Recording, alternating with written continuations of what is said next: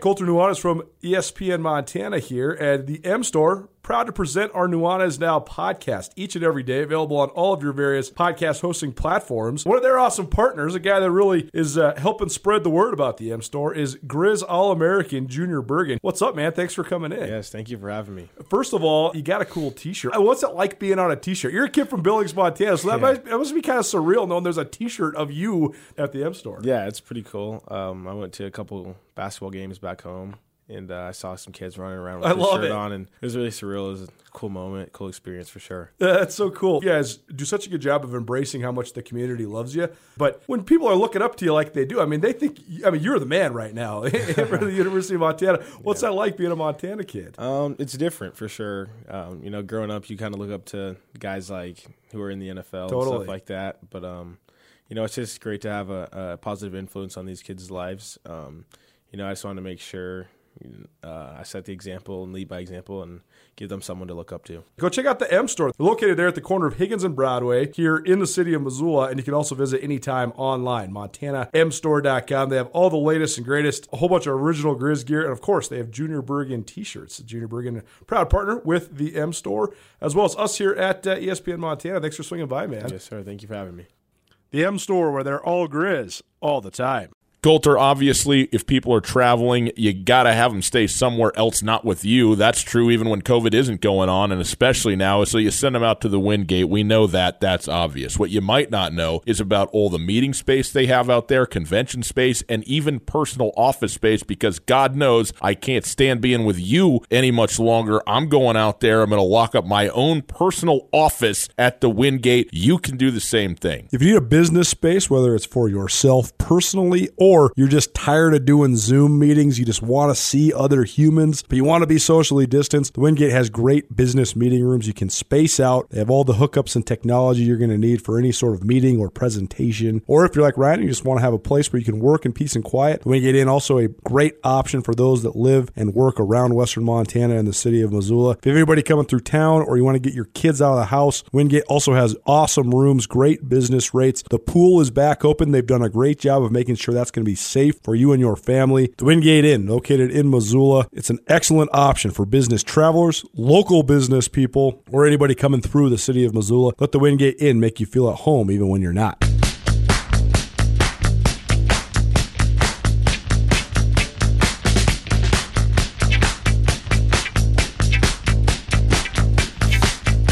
Sports and business.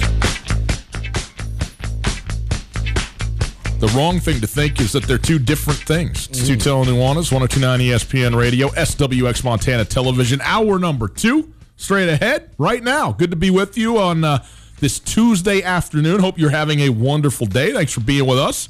If you missed anything in the first hour, you can listen on the podcast. The Tootell and Nuanez podcast is available wherever you get your podcasts. Rate, review, subscribe, listen. And the podcast is available thanks to Blackfoot Communications. If you want to call, 361-3688 is the phone number. All guests join us via the Range Brothers RV phone line, and you can also listen on the World Wide Web, 1029ESPN.com. You go there, you check it out live all the time on the stream.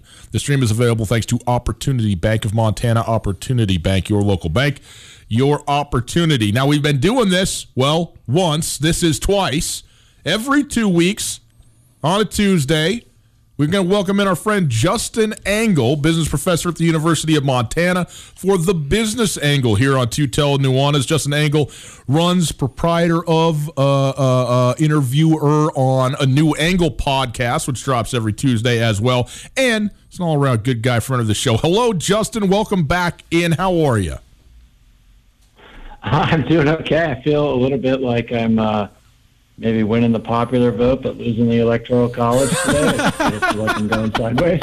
Is that, well, I don't know. I don't know what the exact analog is. I think you're winning it all, man. I think it's a full, clean sweep for Justin Angle on that thing. I know. Did you vote today, or did you vote ahead of time? We voted like the day that our absentee ballots arrived in the mail. Okay, sent them in right away. So get it in, get it done. Ago, yeah. Okay, very good. I was seeing pretty the lines. Yeah, out there. I mean, yeah. How about you guys? How did you get through? I stared at it for a while, then I filled it out about 2 weeks ago, and I drove it down. I like to do the in-person thing. It just is like a deal. I like giving it to the guy and getting the sticker and doing it that way. And Coulter, he had a pretty good plan. What I dropped mine off at 6:59 last night, 1 minute before my polling place closed. So I think I was the last person on the day before Election Day to vote in Missoula. Well, I'll tell you what, awesome. a lot of people turned out today. We were talking earlier, Justin. I mean, I saw a line, on Twitter there, like 2 hours long to get into the polling place over on Russell. So that continues to kind of roll through. But I know we got some Disney stuff to talk about. We'll get to, but this is like a huge turnout in the state of Montana right now, right? I mean, I know that you keep up on this stuff quite a bit, but you're talking about like over 80% coming into the day of like available voters or registered voters had voted. I mean, the numbers have been overwhelming, and it's not surprising. This is a hot election. Whatever side you're on, folks are passionate. Folks are wound up, and they're getting out there and voting, and that's ultimately like what we want a populace to do. So, however this thing shakes out, I mean, I think it's ultimately a good sign for the country that so many people are engaging in the process and executing their right and privilege to vote. So I like that. The fact that we're seeing some lines is not overly surprising. I mean, it takes with COVID, it takes time to process people through a system. So hopefully they're able to get folks through relatively efficiently and do so in a way where people are and feel safe. Haven't heard many, the news has actually been pretty good so far. There haven't been many stories of big disruptions. Sure, people are waiting in line, but it's ultimately a good sign that they're waiting in line to do something important to them. Well, people are getting hot and have been about politics for a little while, but not me. I am completely calm, just like a docile bovine person on this stuff, but I get wound up about sports, my man. Out here, I start screaming my head off, So that's, I don't know, perhaps it's wrong priorities, wrong emotional placement on my part or something like that. But as it is, we wanted to get you in here on the business angle every couple of weeks to talk about sports from a little bit of a different perspective and kind of through the lens of business, whether that's actually money or whether that's marketing, promotion, and the way things out. And one of the things we talked about throughout the last couple of weeks was this interesting reality that Disney, for instance, is huge entity, corporation, I don't even know what you call it. Is it bigger than a corporation? Whatever it is. And they own ESPN on one hand, but also then owned the property and provided the arenas in which the NBA played in their bubble for the end of the regular season and the playoffs. And you could conceive of a scenario, right, where whether it was Disney or some other giant entity with tons of money or something could be an entity that could sort of cover, market, air, broadcast, radio, television, and whether it would be own or at least make available to the teams, have an interest in the teams themselves or the league itself and all of that stuff. And I think usually people like to have those things separated out, right? Like you got the media entity over here, you got the sports entity over here, you got the oversight committee where it's like the NCAA over here, and like they should all be different. But we're seeing maybe some blurring of those lines a little bit, right?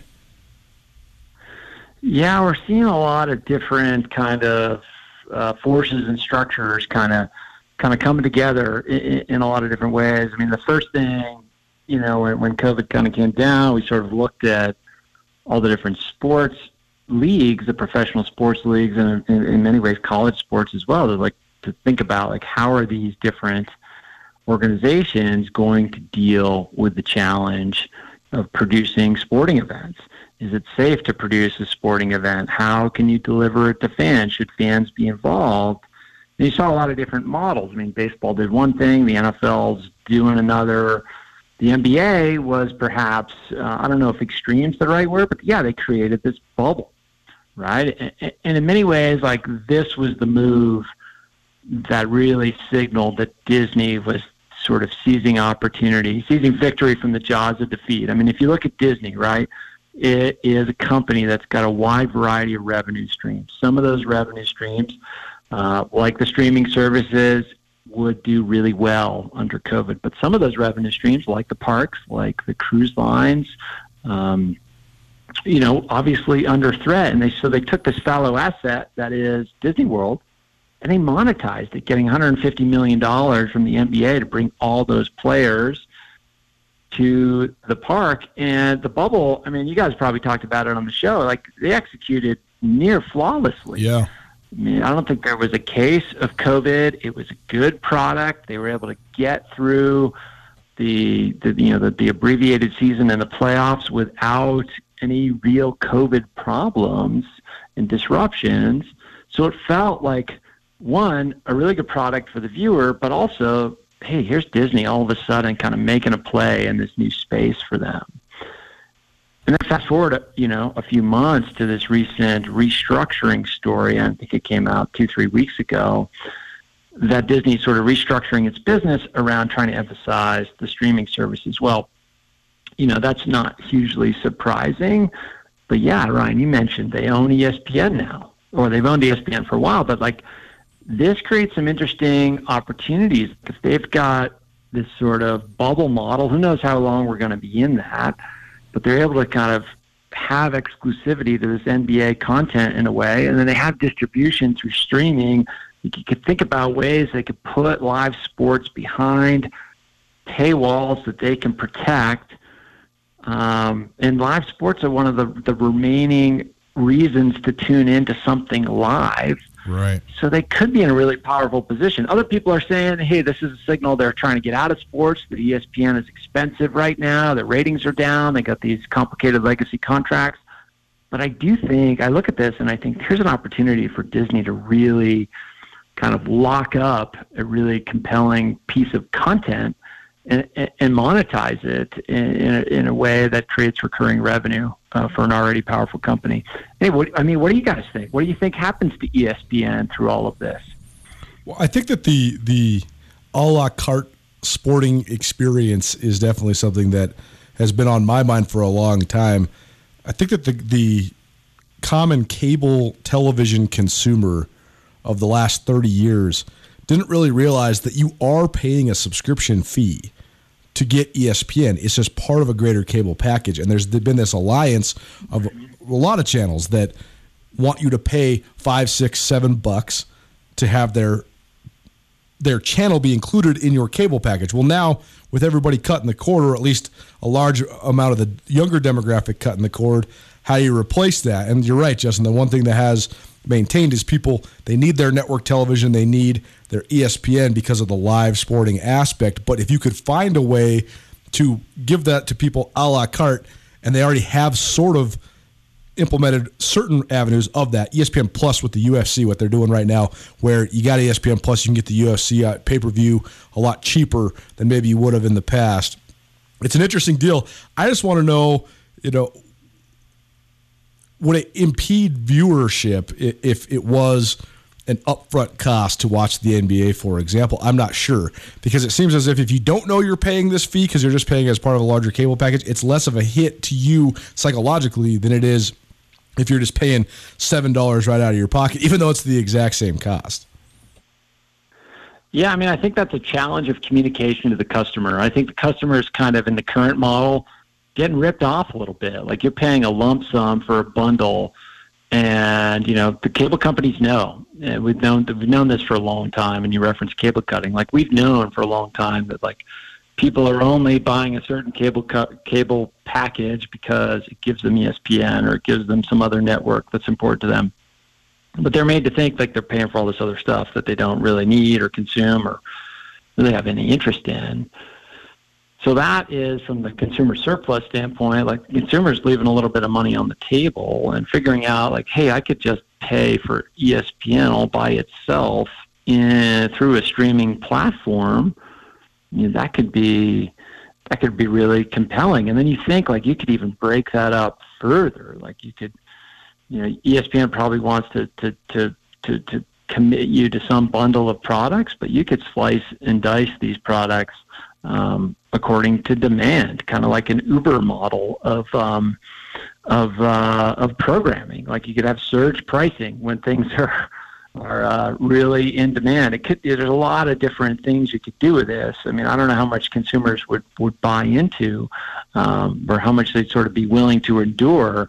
But ultimately, like what's emerging is a platform through which Disney could sort of price according to demand. And there is great demand for a lot of these live sporting events. And that could create a really powerful profit mechanism for the company. Justin Angle joining us. Business Angle is the name of the segment, as we, have come up with all of our creativity and our creative juices to use his name as a pun. I think that's excellent by us.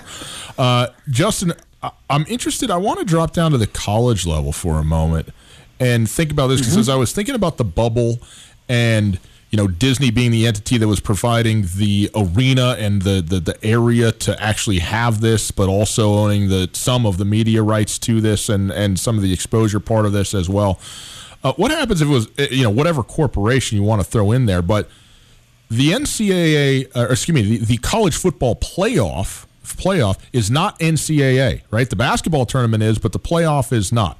The playoff is just the playoff, and there's some committee that got together and they, got Bill Hancock out there to run this thing, and they basically are administrating it, and it's put on. Honestly, I don't even know through whom. I mean, it's through television rights and sharing of resources to have venues and things like that. But you could envision, right, a scenario where Mark Cuban decides that he wants to have a college football playoff, and he's going to pay more money to the schools in order for them to accept his invitation to the Mark Cuban, playoffs. And he says, we're all going to go to Dallas, and we're going to play an 8 or a 16 team playoff here. This will be the true national championship. Everybody's going to come, and my company is the one that's going to host it, is going to air it, is going to have the rights to it, is going to have the advertising to it, and is going to oversee it. And all of a sudden, it's just one entity that basically does the whole thing because they have the means and the resources to entice all of the participants to go along with them. Do you envision that there's something like that could happen? And are we getting into, I don't know, a really gray area of something like the sports version of the separation of powers or something like this? Well, I think that's definitely a possible scenario, Ryan, and it kind of like really sharpens up the notion that, a lot of these decisions are driven by the dollar and are driven by business dynamics. I mean, particularly if you've got a playoff system that's operating outside of the NCAA, then these schools are sort of free agents in a way. And it would be really interesting to sort of see how, like, who has the power in these emerging scenarios. Is it, the Mark Cubans, as you say? Is it the entities that can come to the table with the most money? Or is it more the teams or the colleges that sort of where those teams reside? Or is it with the players, or is it with the coaches? I mean, you couple that with this moment we're going through where there's this kind of movement to pay collegiate athletes and sort of questions about how they'll eventually get paid. So, yeah, I mean, I think these disruptive forces, both in terms of how the content is delivered to viewers, but also in terms of who kind of owns it and can sort of make the decisions as to how it's packaged and delivered, those are really going to kind of drive how college sports sort of evolves. And it could evolve really quickly. It's hard to know.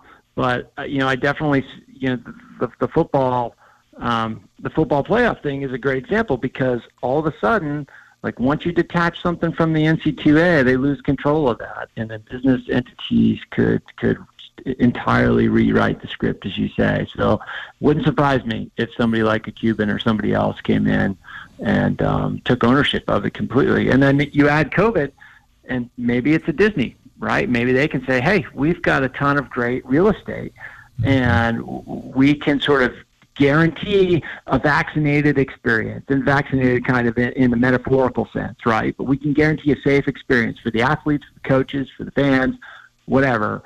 we control it end to end, and then we sort of control how it's distributed. I mean, that could be a powerful offering to a college, to a set of colleges. I mean, it's a very small number of colleges that are at the tip of the spear with college football. I could see a world where those schools kind of crowd around and agree upon a system like that. Yeah. And there's two things there that I find compelling. One, there actually is a precedent for this. It's easy to forget because it was so long ago. But for a great many years, the National Invitational Tournament, the NIT, was the prestigious tournament in college basketball, not the NCAA tournament. All the lingo that goes along with the NCAA tournament, March Madness, the Elite Eight, the Final Four, one shining moment, all these things that have become so ingrained in American culture, those things did not exist. In the 30s and 40s, college basketball was hardly on television anywhere. So when you have this invitational tournament in New York City, it got the teams so much more media exposure. Up until 1975, the NCAA didn't allow multiple teams from the same conference into the tournament, and in fact, they seeded everything purely regionally. So if you weren't one of the top 3 teams in the East, for example, you might not get in, and that just completely demeaned the regional rivalries and things like that. But then what happened? The NCAA loosened their rules. They started giving out at-large bids. They doubled the size of their tournament. Boom, they signed a TV contract with CBS. The rest is history. Now, the NIT is largely considered just a consolation prize to the NCAA tournament, and we have all these things that are part of our lexicon, like Cinderellas and the upset, and everybody's filling out a bracket, and we all live for the madness and all these different things. But the precedent's already been set. But, Jess, I thought what you just said is so interesting, too, in terms of the potential for replication of the NBA playoffs by a different sport, namely men's college basketball. Because, to me, the NCAA had no ground to stand on when it came to college football this year. It's why they didn't try to govern any of it, because none of the end result for the Power 5 conferences has anything to do with the NCAA. They do not govern the playoff. Like you just said, the college football playoff is not an NCAA entity, so the NCAA has no financial stake in it. They're not going to make any money off of it, and they really have no say in it whatsoever, period. It's up to the schools to have autonomy and make their own autonomous decisions. But in the NCAA for men's basketball, they absolutely, in my opinion at least, given that they already canceled the tournament last year, they absolutely have to have the tournament this year. And so you wonder if they try to replicate it, and I wonder what that would look like. I mean, you wonder if maybe the NCAA tournament is in a bubble situation, or maybe you find multiple bubble situations, Vegas, Orlando. It seems to me, though, like the model has been set, and maybe it is replicated for the NCAA tournament, because I think that when we get to that point in the spring, in March, I think that's what it's going to take if it's to happen. But they have to have it happen, else it's going to be financial gloom and doom for the entire sport as we know it, and probably NCAA sports, period, because the NCAA tournament has such a huge hand in funding other sports as well. Yeah, 100%. It'd be, there's I could see this going multiple ways, right? I think your sort of notion of sort of regional bubbles could be the way this goes down, because, one argument would be, well, you could shrink the size of the field. Well, that kind of, there's a lot of reasons why you wouldn't want to do that financially. But, you have these sort of regional bubbles that roll up into a bubble experience, that could be really compelling. And what basketball has going for it is it's such a smaller thing, like the smaller number of players on each team, fewer coaches, there's the infrastructure involved in producing a basketball game is much simpler. So I could see that bubble. I mean, we learned a great lesson from the NBA bubble, and it would not surprise. I mean, the NCAA should be thinking about how to replicate that and how to use that model to make their tournament happen. Because, Coulter, you're completely right. Like, the tournament has to happen. It's going to drive the financial model of not only the NCAA, but so many of the schools involved in the system as well. So they are no doubt trying to figure out how they're going to do this. Well, Justin, we appreciate it. A little longer one here at the top of the hour. We appreciate you taking the time and thinking through this stuff with us and kind of helping us imagine, like, maybe some of the directions some of this stuff might go. It's really interesting. I think there's a lot to like, perhaps, as a consumer, and then some stuff, obviously, to be wary of as well. So we'll continue to take a look at this and see what impact, especially COVID, has. And, again, we'll talk to you more in 2 weeks and see where we're at then, all right? Absolutely. Looking forward to it, guys. Always a pleasure. Thank you. Justin Angle, proprietor of a New Angle. By the way, brand new Angle earlier today. Brendan Leonard on a New Angle podcast just dropped this morning. He runs Semi-Rad on Instagram. Great follow on Instagram. And now back in Missoula is Brendan Leonard. So you can listen to that podcast, follow a New Angle, listen to it wherever you listen to your podcast. You can also listen to it online. And Justin joining us for a business angle every other Tuesday. Appreciate that. How interesting, man, to think about, like, you know, creating a firewall that now you have live sports that are, you know, that you control basically the access to, which in a certain way happens, but it's like CBS, NBC, ABC, they're still free over the air. I mean, I realize most people get cable or satellite or whatever, but terrestrial TV, which a lot more people are going back to now with you know, antennas and so forth, you can just get it. If it's on, you can get it. Right. Some stuff now, you can't get it, right? I mean, even the FCS playoff, it's been this way for a long time. It's on ESPN online. You got to subscribe to ESPN Plus to watch those games, period, because they're not on ESPN television, and that they're the ones who have the rights to the entire playoff. So it's a pretty interesting, and to see the way these things might go and some of the positioning that, you know, just like, okay, on the surface of it, Disney got $150 million for hosting the NBA. That's pretty good. But also, was how much of that was an experiment slash movement on the part of Disney to try and see, well, what would this look like in the future, regardless of COVID? What if we were hosting events? You know, that kind of thing. And you know, there's a lot there. Yeah, some people in the know when it comes to college hoops that I've been talking with have talked a lot about this, actually, and the consideration, especially from the Power Five. The Power Five, they absolutely have to have the NCAA tournament, because some of those programs, it's just like we always say, when you're University of Montana football, you write in a sellout into your budget for each of the 6 home games. And so then even if you just have a couple games where you're a couple hundred people short of a sellout, you're falling short of your budget, but you have to do it because you have such a high potential to do that, and you need to sell out the games to fund your athletic department.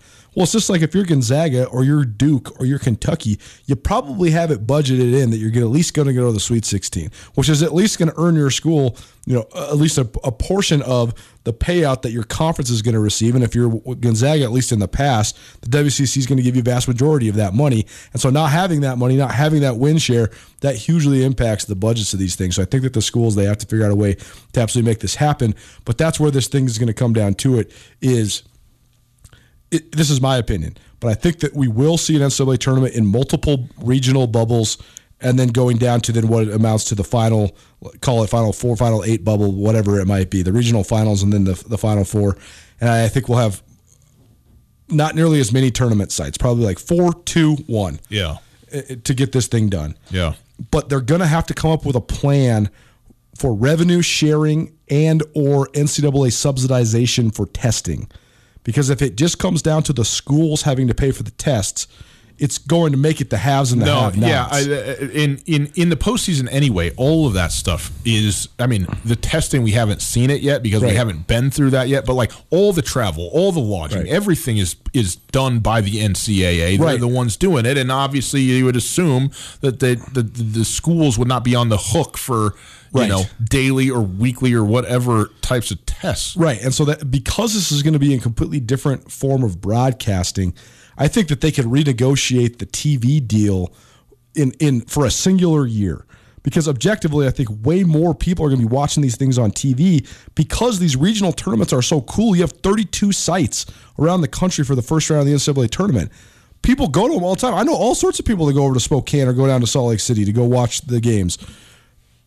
30,000 people here, 30,000 people there. Now those people are all not going to be at the games. They're all going to be at their homes. So you're naturally going to have an elevated audience on television. So I think you can then get a bigger return television money-wise, guaranteed-wise if you're CBS, also if you're the NCAA. So then if you're the NCAA, you can use some of that money then to help subsidize testing and help out some of the smaller schools. Because the nightmare here, if you're a school like the University of Montana or Montana State or a Big Sky school, a mid-major school, is that they go to a different tournament model where only those that can afford the testing can play. And then all of a sudden we have the exact same situation we have in college football where it's the haves and the have-nots, and it's just the rich getting richer. And it would ruin the NCAA tournament because the entire allure of the NCAA tournament is the 13 seeds. And that's why that's not going to happen. It's not going to happen. They would not allow that to happen. Okay, well, I'm glad we had the talk then. It's Tootell and Nuanez, 102.9 ESPN Radio. We'll take a quick break. We'll come back. We'll get into a little bit of college football if we are able to. By the way, okay, football is going, right? The Pac-12 starting this weekend, going to the second half. Unbelievable, the NFL season. I guess we're right at the midway point if you include the bye. In any case, it's all happening, and it's all on 55 different televisions at the Silver Slipper. So whatever you're into, whatever sports you want, whatever team you got, go watch at the Silver Slipper. They have drink specials every single day, 20 Keno machines, a liquor store, and pizza. Hello. There's nowhere else you should be watching your favorite team than at the Slipper, where it's all about great food, tasty beverages, and their urge to have a good time. By the way, the card room is back, open, games every night, 7 o'clock. Just text the following phone number or call it 333-1500. That's 333-1500 to get more information. You can also visit MissoulaPoker.com. Stop by today. See why the Silver Slipper is one of Montana's best-kept secrets. They're on Brooks on the south end of Missoula, right next to the Country Club golf course right there, okay? Beautiful spot, great location, not many options on the south side of town. Check them out, and also check out on Facebook, Silver Slipper on Facebook, for daily drink specials and up-to-the-date info. Silver Slipper on Brooks. What are your business challenges for 2021? Supporting an increased remote workforce? Securing and managing your expanding corporate network? Communicating with your customers, employees, and partners? Whatever your challenges and priorities for 2021, Blackfoot Communications knows it all starts with a plan. We are here to help you assess, design, implement, and support your most critical technology infrastructure initiatives. Call Blackfoot at 866-541-5000 or email business@blackfoot.com to learn how we can set you up for success in 2021 and beyond. Blackfoot, connect to more.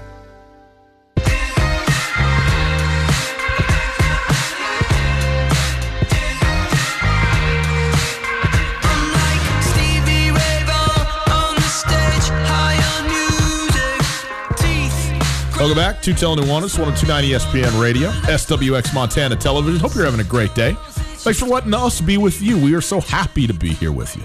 Always. Maybe today especially. So we think of you. Hope you're well. Thanks for letting us ride along with you. We appreciate that. At Gus Tootell on Twitter, at 102.9 ESPN, and at Skyline Sports MT. Those are your relevant Twitter handles. We wanted to talk a little bit of college football, which we will get to here in a minute. But Coulter, because we just read this about Larry Questad, I wanted to just point out a couple things because this is pretty remarkable. A guy who won 3 state titles in 2 different races, the sprints in the 60s, goes to Stanford and is an All-American 3 different times in a span of 5 or 6 years, like spaced out, right? 63, 65, 68. And in 63, he wins the World Games in Helsinki, Finland, which is the Olympics in a non-Olympic year, basically. I mean, he's the fastest man in the world in Helsinki, Finland. But then he doesn't run in the Olympics until 5 years later. In 68. He ends up taking 6th in that, which is great. But when you were the fastest in the world and now you're 6th at the Olympics and you don't place or whatever, okay, But also, I mean, that's a long life for a sprinter to be separated over that period of time like he was. The other thing too is, got to believe if it was 220 yards like it was in high school, like any real race runner knows, 200 yards, we're not quitting here, we're going 220, baby. Then he makes up the time, right? The guy's it's almost like Forrest Gump, the moments that he had a chance to be right next to him. And you mentioned in 1964, those Olympics, he was absolutely the number 1 favorite out of the United States to make the Olympic Games. And then some guy named Bob Hayes decided to start running track. And Bob Hayes is perhaps the fastest person of all. I mean, he's one of the fastest men to ever live. Yes. And so you said he ran a 9.3. This is back when this was yards, not meters. Right. But he ran a 9.3 in the 100. But Bob Hayes, in that same heat, shattered the world record running just under 9.2. And then the following year, or I guess in that same calendar year at the Olympic trials, Questad pulls his hamstring, and so he doesn't make it. So that's why you have that gap in his All-American, because you maintain your amateur status. Yeah. So he was away from Stanford. It didn't delay his eligibility because he was trying to qualify for the Olympics. Then he comes back to Stanford. Then he requalifies for the Olympic Games. But not only is he from Livingston, Montana, but it's such an interesting factor because track and field and boxing were probably the two sports that were integrated and desegregated at a really high level earliest. Obviously, Jackie Robinson breaking through in the late 40s was a huge deal in Major League Baseball, but there had been black heavyweight champions for decades before that. I mean, Jack Johnson was the heavyweight champion back in the teens and early 20s, and you had Joe Louis and Sugar Ray Robinson. Those guys were pioneers for becoming visible African Americans to the sports viewing public. Right. But track and field then had, with Jesse Owens setting the pace in 32, then became a sport that was so heavily African American, especially when it comes to the sprint. So then you talk about the 1968 games. The Olympics between 1964 and 1988 were so interesting because the world was it was teetering on such an axis. It was a polarized world. Democracy, communism. The Cold War was not just the United States and the Soviet Union. It was basically a fight for global domination for the ideology, which one's going to win out. Yeah. And so each time the Olympics came, it was a display of the most talented athletes from each country, but also a chance for a political statement. And there was multiple times when the United States they boycotted the Olympics because they didn't want to go to a communist place, and vice versa. Russia did not come to the Olympics, I believe it was 1980. I guess the Olympics were in the USSR in 1980, and that was a pretty... Maybe the Summer Olympics, because the Winter Games were in Lake Placid. Right. But so the Russians certainly did come. Right. So you have a lot of different back and forths. But the thing that's so fascinating is then the civil rights movement is raging in America. Right. And black people across the country are fighting for their rights. The Black Panthers become a thing. Malcolm X is this transcendent leader, Martin Luther King. And then all of a sudden, you have this perhaps greatest track and field team ever assembled. 1968, that's considered widely the greatest track and field team ever assembled because you have all these wonderful sprinters, just like Tommy Smith and John Carlos, who went 1-2 in the 200. But you also have Bob Beamon, who shatters the world record in the long jump. I mean, if you ever want to watch a crazy video, Bob Beamon goes out and he jumps and he shatters the world record, but he has no idea because they announce the number in meters and he can't do the math quick enough. So he's all disappointed because he doesn't understand. And then all of a sudden his coach comes and mobs him and says, "Bob, you just broke the world record by 3.5 feet." And he just faints. He just falls over because he doesn't even understand. Anyways, this track and field team is one of the most iconic track and field teams ever. And then Questad gets to run in that 200 meters, which the time was the fastest 200 meters ever. And there's this video at the end of that race where they actually focus on him because he's the only white sprinter on the whole team, and he's sitting in the stands with an American flag draped over his head, and he's crying, and he's so despondent because he realized he just missed his chance at an Olympic medal. In the meantime, now, then one of the most memorable moments in the history of the Olympics is taking place when guys take the podium and the Star Spangled Banner's playing, and they have the leather gloves on their fists, and they raise their fists to the air. And I mean, man, it's crazy to put that moment in perspective today, some more than 50 years later, and realize how much has changed and also how much has not changed. And that in itself is striking. But for this guy to be front and center at so many different events and to be... Livingston, Montana, to be sitting there, And what a wild experience to be sort of the reverse anomaly. You know, to not be a minority, but to be an absolutely one-of-a-kind minority in the world that you're competing in. I mean, there was no white sprinters on that team or pretty much anywhere to be found. And so for him to have those moments and that perspective, I think is fascinating. But oftentimes our track guys, they don't get as much credit as they deserve, or sometimes it gets forgotten. But I mean, this dude was one of the greatest sprinters that ever lived. And he comes from Livingston, Montana, and that's a pretty amazing story. Larry Questad. His memory of him here today, again, passing away at the age of 77 in Boise, Idaho. We'll take a quick break. On the other side, now perhaps some college football. We'll see what we got time for next. What are your business challenges for 2021? Supporting an increased remote workforce? Securing and managing your expanding corporate network? Communicating with your customers, employees, and partners? Whatever your challenges and priorities for 2021, Blackfoot Communications knows it all starts with a plan. We are here to help you assess, design, implement, and support your most critical technology infrastructure initiatives. Call Blackfoot at 866-541-5000 or email business@blackfoot.com to learn how we can set you up for success in 2021 and beyond. Blackfoot, connect to more.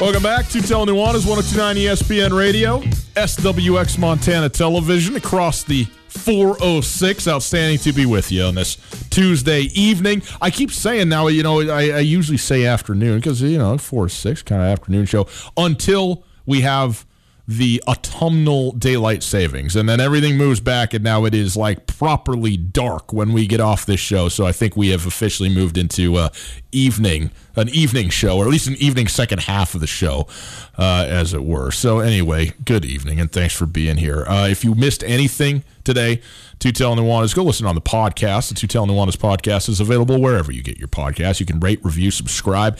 Check it out. The podcast is available all the time, thanks to our friends at Blackfoot Communications.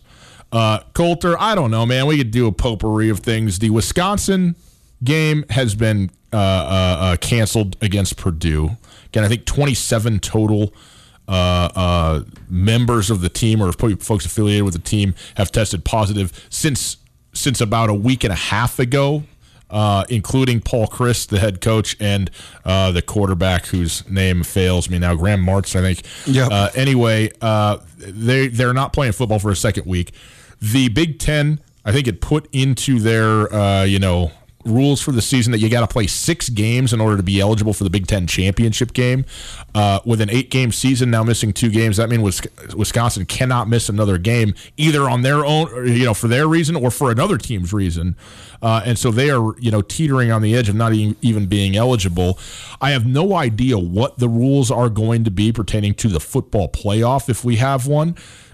The Pac-12 is set to start this weekend.